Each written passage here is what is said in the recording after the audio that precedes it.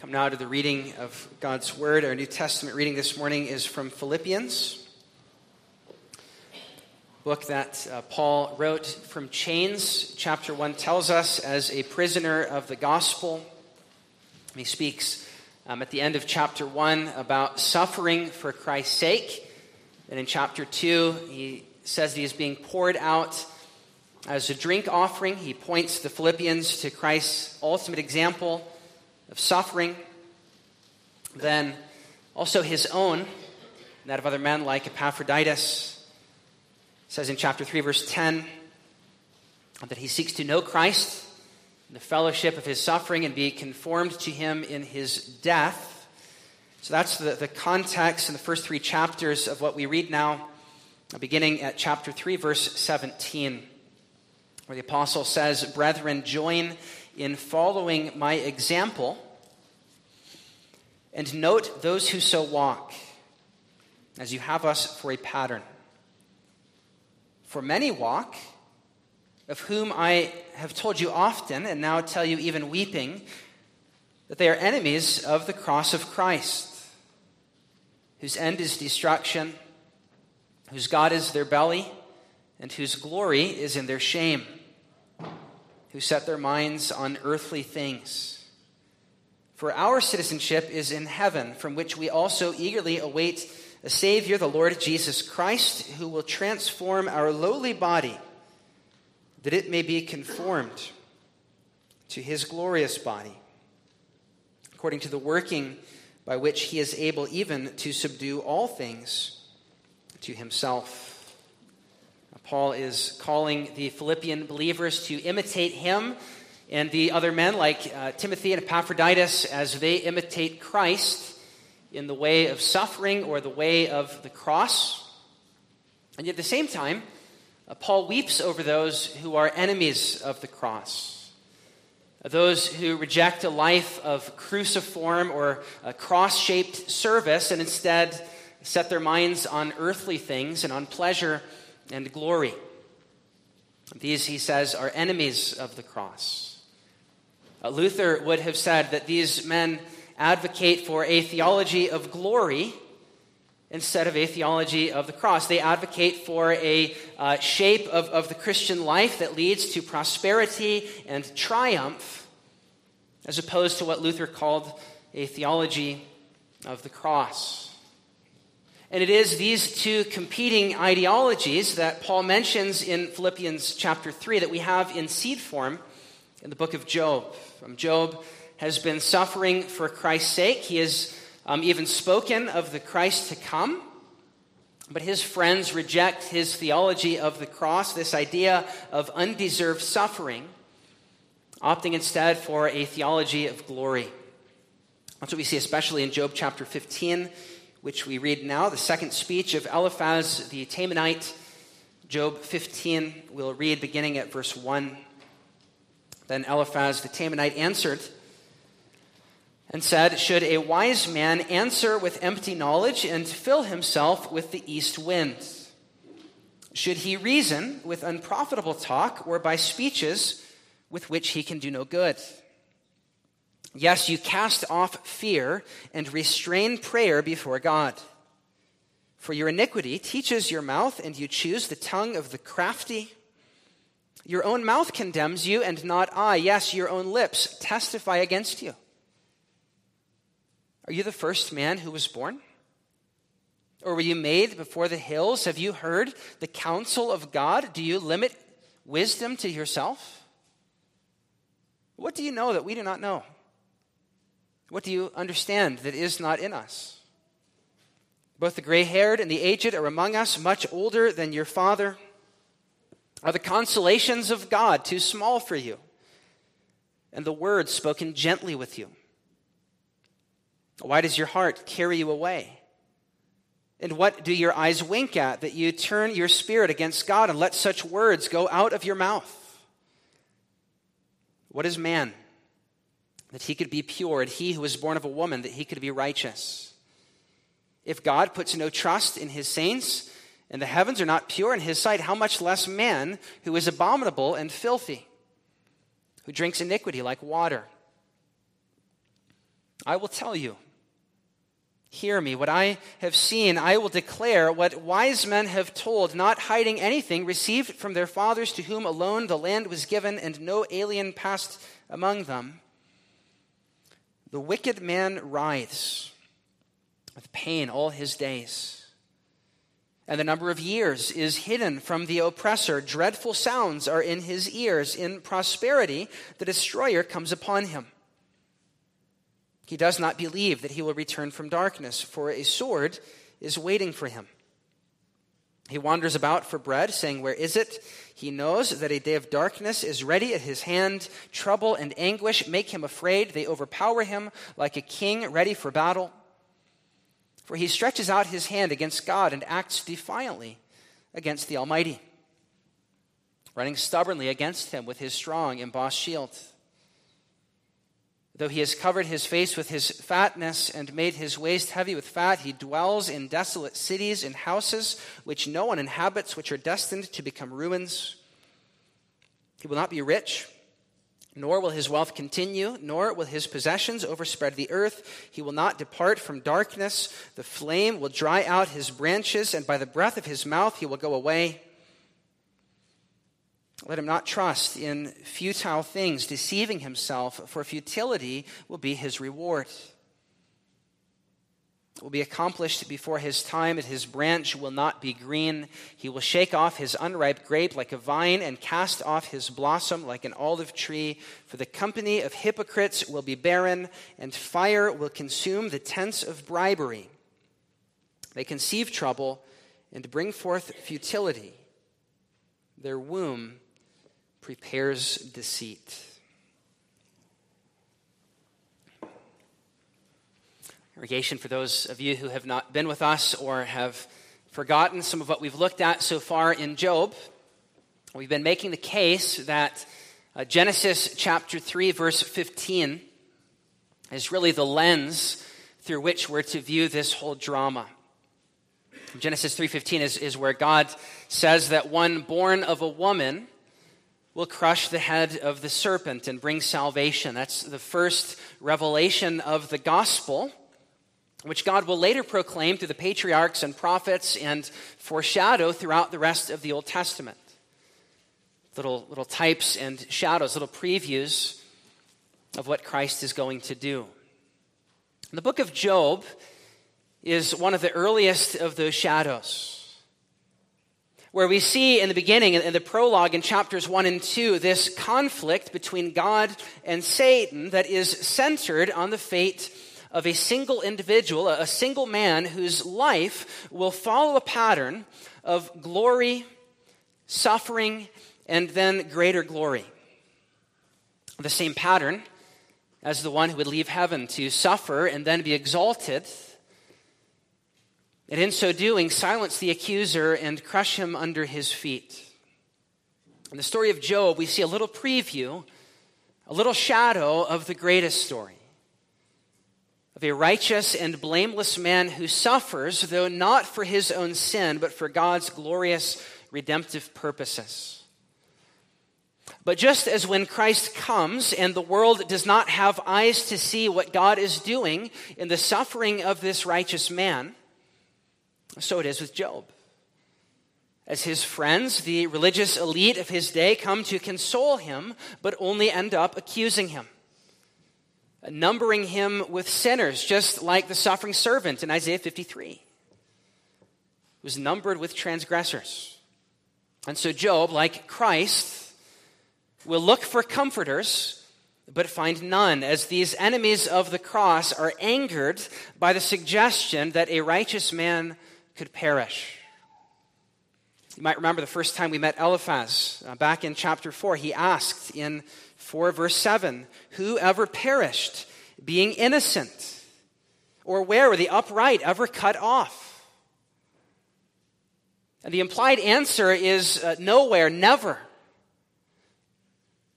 But Job has been making the case that he is righteous, that he is innocent, and that God may have some wise plan in what he is doing other than simply punishing him for sin. In other words, Job has been making the case for the possibility of the suffering of the righteous. Job has been advocating for a theology of the cross.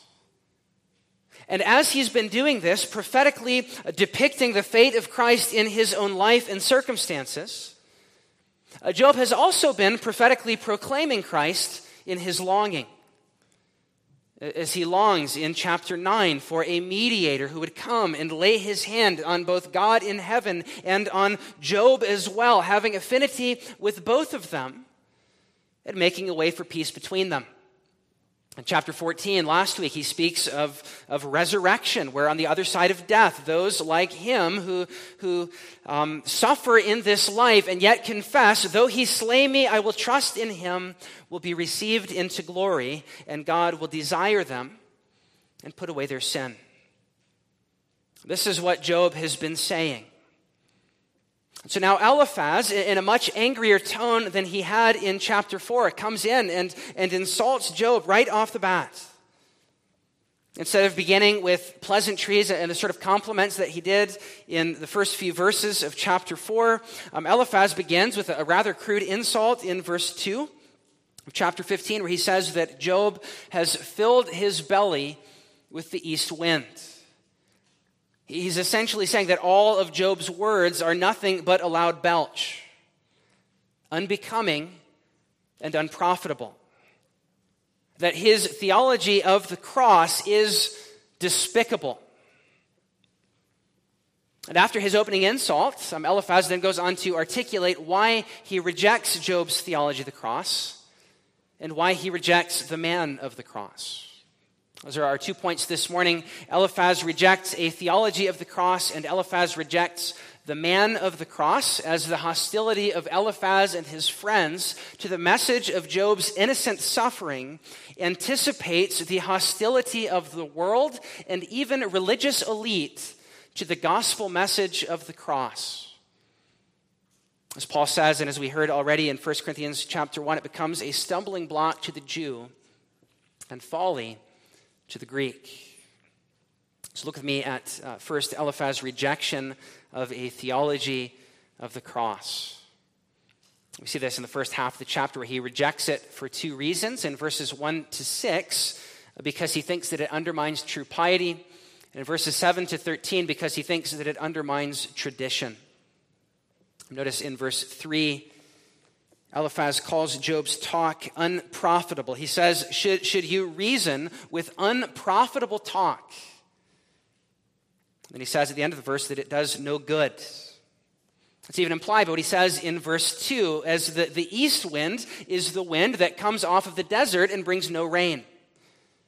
It is not fruitful. It does no good. That's what Eliphaz is saying about Job's theology of undeserved suffering. It is useless and unprofitable. In fact, in verse 4, he even says that it casts off the fear of God and restrains prayer. Or in other translations like the NIV, it says it undermines piety and hinders devotion.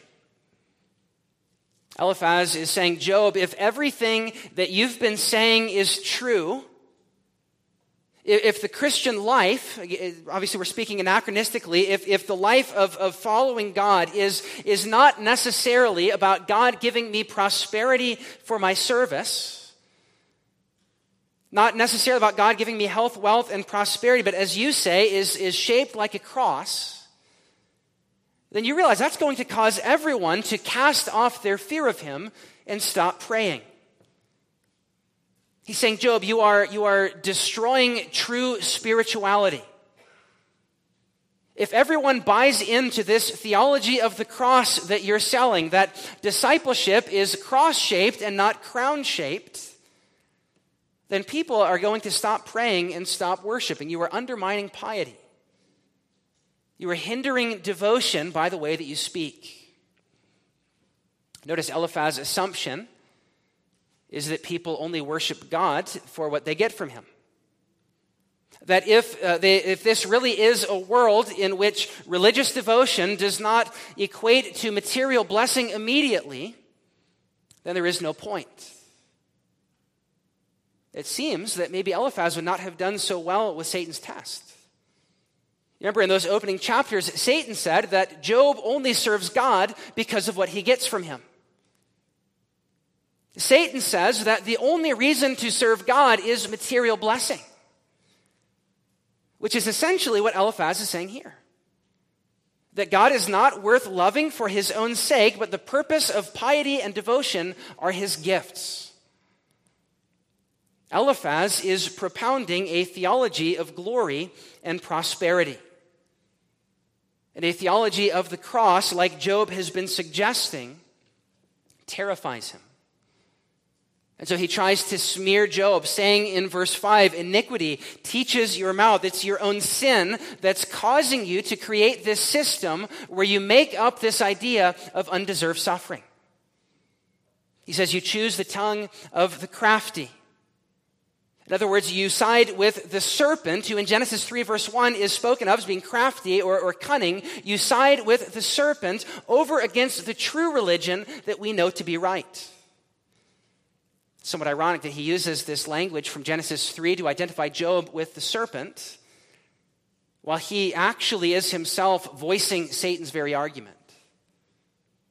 But he doesn't see that, and so he says, Job, your own lips testify against you. You have undermined piety, and you have cast off devotion to God. Eliphaz believes a theology of the cross, the theology of Psalm 73, whom have I in heaven but you, and earth has nothing I desire besides you. My flesh and my heart may fail, but God is the strength of my heart and my portion forever. He believes that kind of theology is bankrupt. That it is, in fact, is worse than bankrupt, but undermines the necessary incentives for true piety.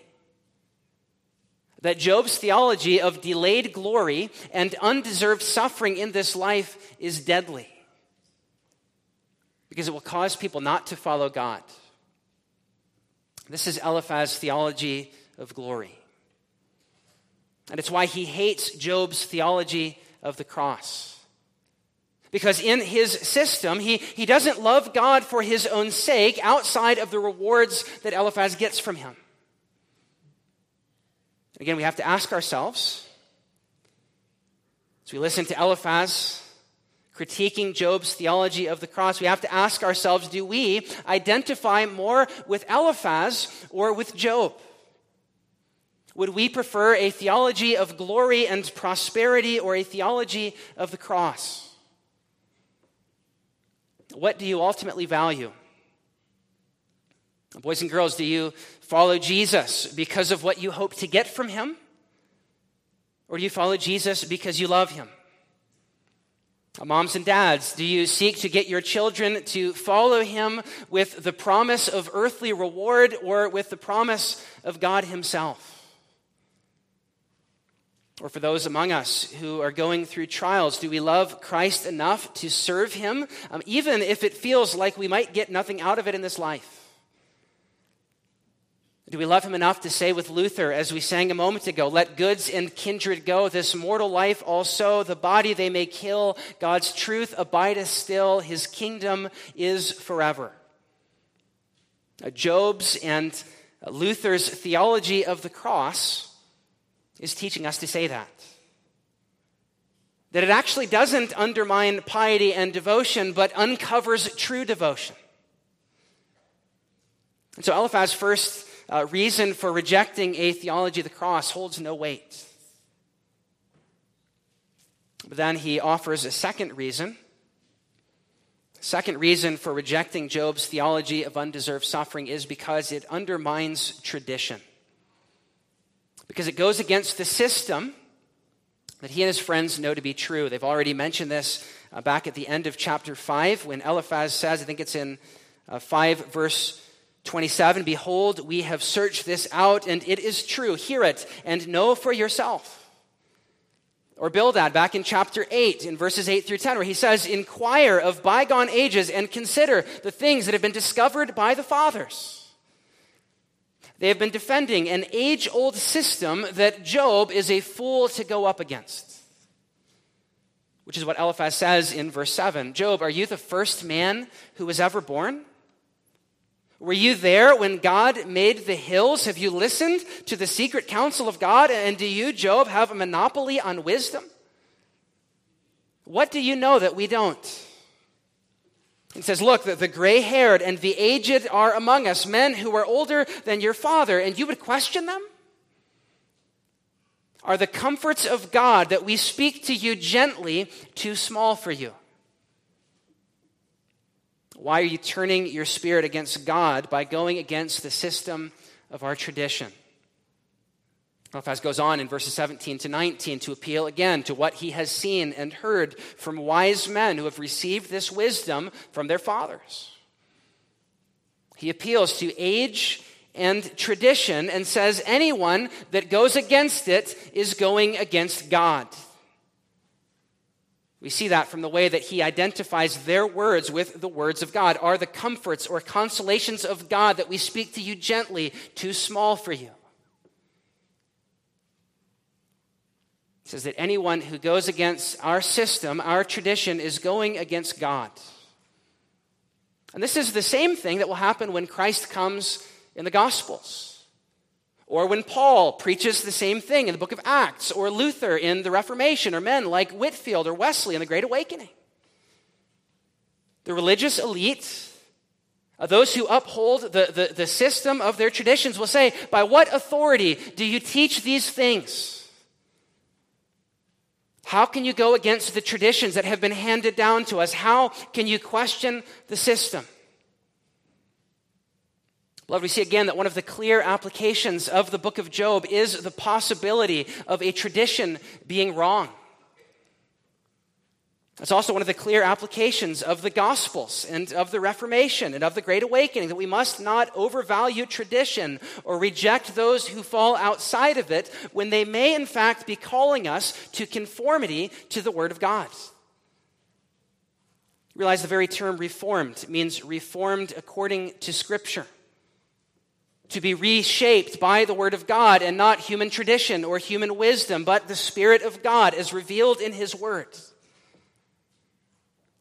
But Eliphaz, like the Pharisees and like the Roman Catholics in the time of the Reformation and like traditionalists today, is so blind that he confuses their tradition for the words of God, verse 11 and verse 13, and slams Job for rejecting God's comforts. How dangerous it is when human traditions become so identified in our minds with God's word that we demonize those who don't hold or practice them. This is why it's so important to be people of the book, people of the word, constantly going back to it and comparing what we hear with what God has said, so that we are people of the word and not people of human wisdom. This would have saved Eliphaz, this would have saved the Pharisees, this would have saved the Roman Catholic Church from rejecting a theology of the cross in favor of a theology of glory. But they were not listening to God's prophet, and so they mistook him for a fool.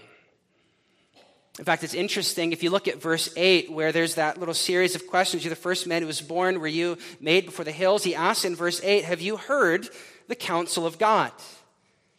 And that's actually language from the prophets, from places like Jeremiah chapter 23, to speak of how the prophets have access to God's divine counsel as they're given the very words of God to speak. And James chapter 5 says that Job is a prophet. That as he's been speaking of a mediator to come, as he's been speaking of resurrection glory and God putting away our sin, and this cross-shaped life of suffering unto glory is in fact speaking prophetically. But Eliphaz rejects the counsel of God and mistakes God's prophet for a fool, rejecting not only his theology of the cross, but rejecting the man of the cross. Which is what we see in the second half of the chapter, where Eliphaz first tries to put Job in his place with the doctrine of total depravity in verse 14 through 16. And then sort of accuses him in verse 16 of drinking injustice like water. He says, look, Job, the doctrine of original sin, the doctrine of total depravity, how dare you question God, and especially someone like you who drinks injustice like water and is abominable and filthy. And then he goes into a little parable in verses 20 to 35, which is based on the wisdom and tradition of the fathers. That's why in verses 17 to 19, he speaks of the wisdom of the fathers that has been revealed. And from that comes this parable that he speaks in verses 20 to 35. And that parable, as we read, is a parable of a wicked man who writhes in pain all his days. A man whose life is filled with great suffering. It says that he has dreadful sounds in his ears, and in his prosperity, during a time when he was experiencing great glory and blessedness, the destroyer comes upon him, wipes him out. And it says there is no return for him from darkness. Eliphaz says in this parable of the wicked man that trouble and anguish make him afraid. They overwhelm him. That though he once covered his face with fatness, now he dwells in desolate cities which no one inhabits, in the ruins which he once knew. He is no longer rich, Eliphaz says, but is consigned to darkness and lives in barrenness. And fire has destroyed all that he has. That's the parable of the wicked man that Eliphaz provides for us in verses 20 to 35, which you might have noticed has a number of striking parallels with Job's own experience. Notice verse 20, just as it says that this man writhes in pain, Job has said that very thing of himself in chapter 6. Just as verse 21 said that the destroyer will come upon him, that's the very thing that happened to Job in chapters 1 and 2. Just as it says that the sounds of dread are in his ears, chapter 3 says the same.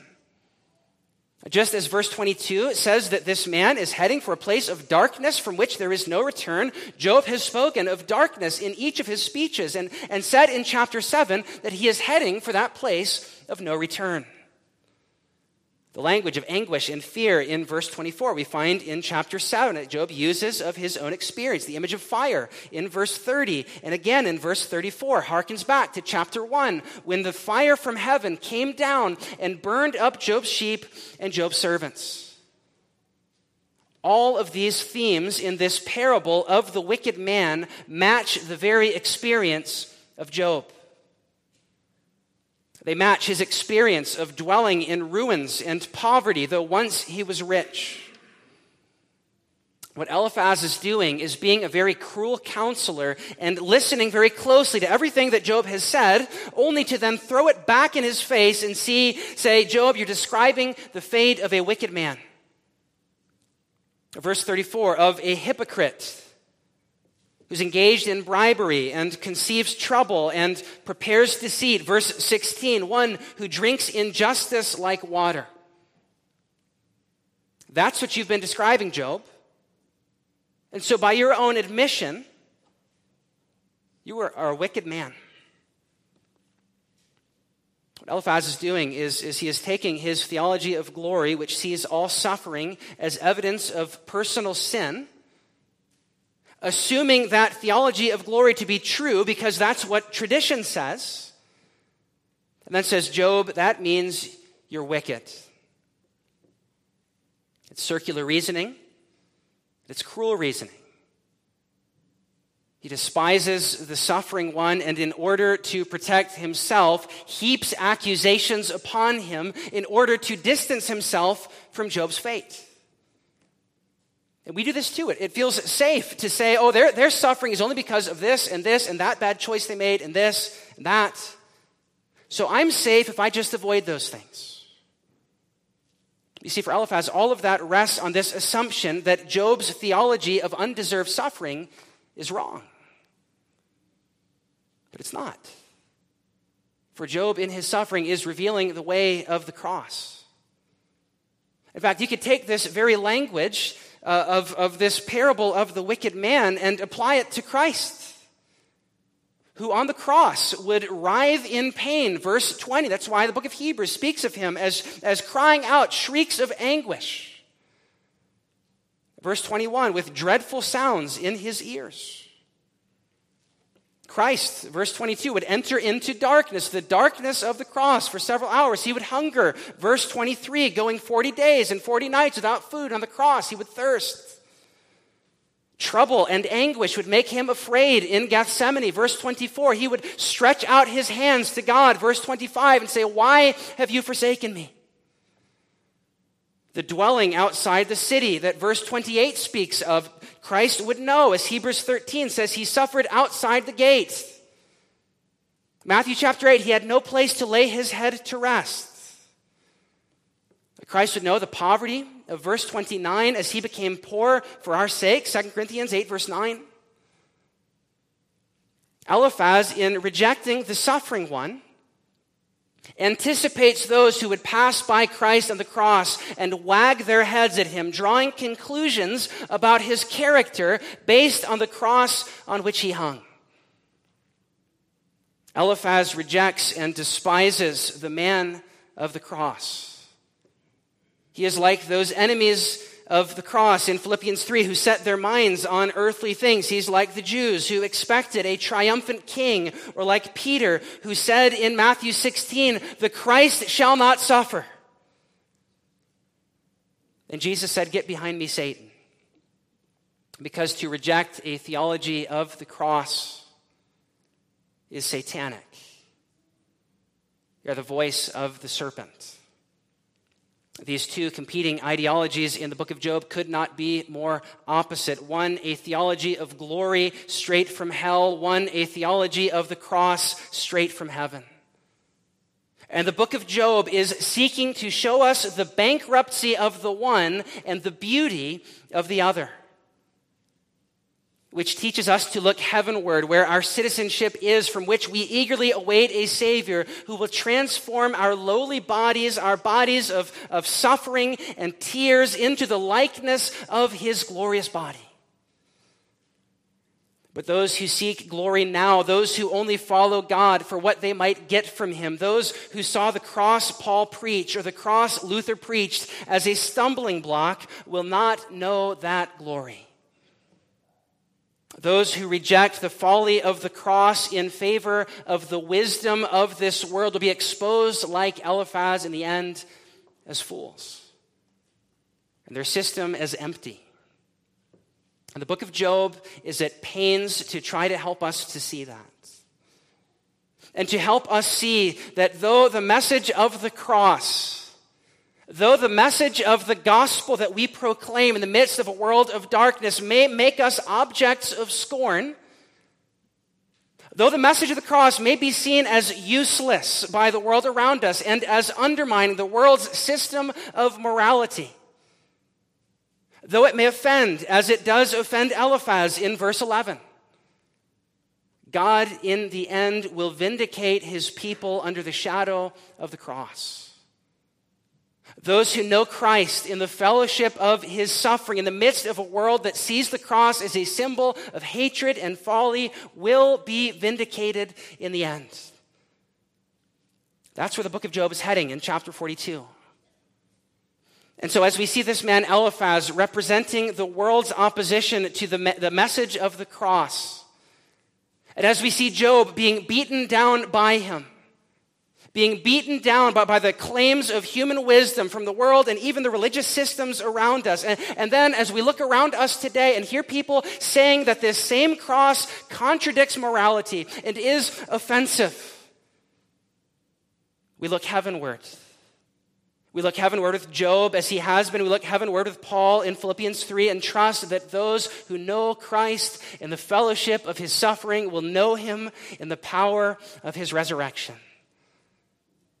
That as you carry your cross and suffer, even becoming objects of scorn, vindication is coming. That's the message of the book of Job, and the message that contradicts the so-called wisdom of Eliphaz. That if you were here this morning and you do not subscribe to this theology of the cross, you think that it's folly, you think that the message of a dying Savior and of a church who follows in his footsteps is folly. And I would plead with you to look ahead to the end of the book in chapter 42, verse 7, and see God put Eliphaz in his place for despising the man of the cross. And then to look one verse further and cause that same man the man of the cross, to intercede for him, offering a sacrifice so that even those who hated him, as they repent of their folly and behold the glory of the cross, and the glory not just of the restored and exalted Job, but the one to whom he points, the man who would cry shrieks of anguish on the cross and enter into darkness and poverty for us because of our sin. It is those like Eliphaz who despise the message of the cross and think that it's folly, as they repent of their sin and look to Christ and the glory of his cross, might, like Eliphaz in chapter 42, verse 8, be lifted up and given life. Let us pray. Our Father in heaven, we thank you for the message of the cross that is proclaimed in Job's life, and even from his lips as he is given access to the very prophetic message of the mediator to come. Lord, we pray that you would help us never, like Eliphaz, to reject that message in favor of a message of prosperity and glory, or of piety and tradition. You would help us to see that our motive for godliness is not reward in this life, that our basis for what we believe is not human wisdom, but the wisdom and glory of the cross that is revealed in your word. And you would help us to see that that cross also determines the shape of our lives in the fellowship of Christ's suffering as the world continues to mock him and those united to him. It would help us to see that our citizenship is in heaven, from which we eagerly await a Savior who will transform our lowly bodies into the likeness of his glorious body. It would help us to wait eagerly with uplifted heads for Jesus' sake.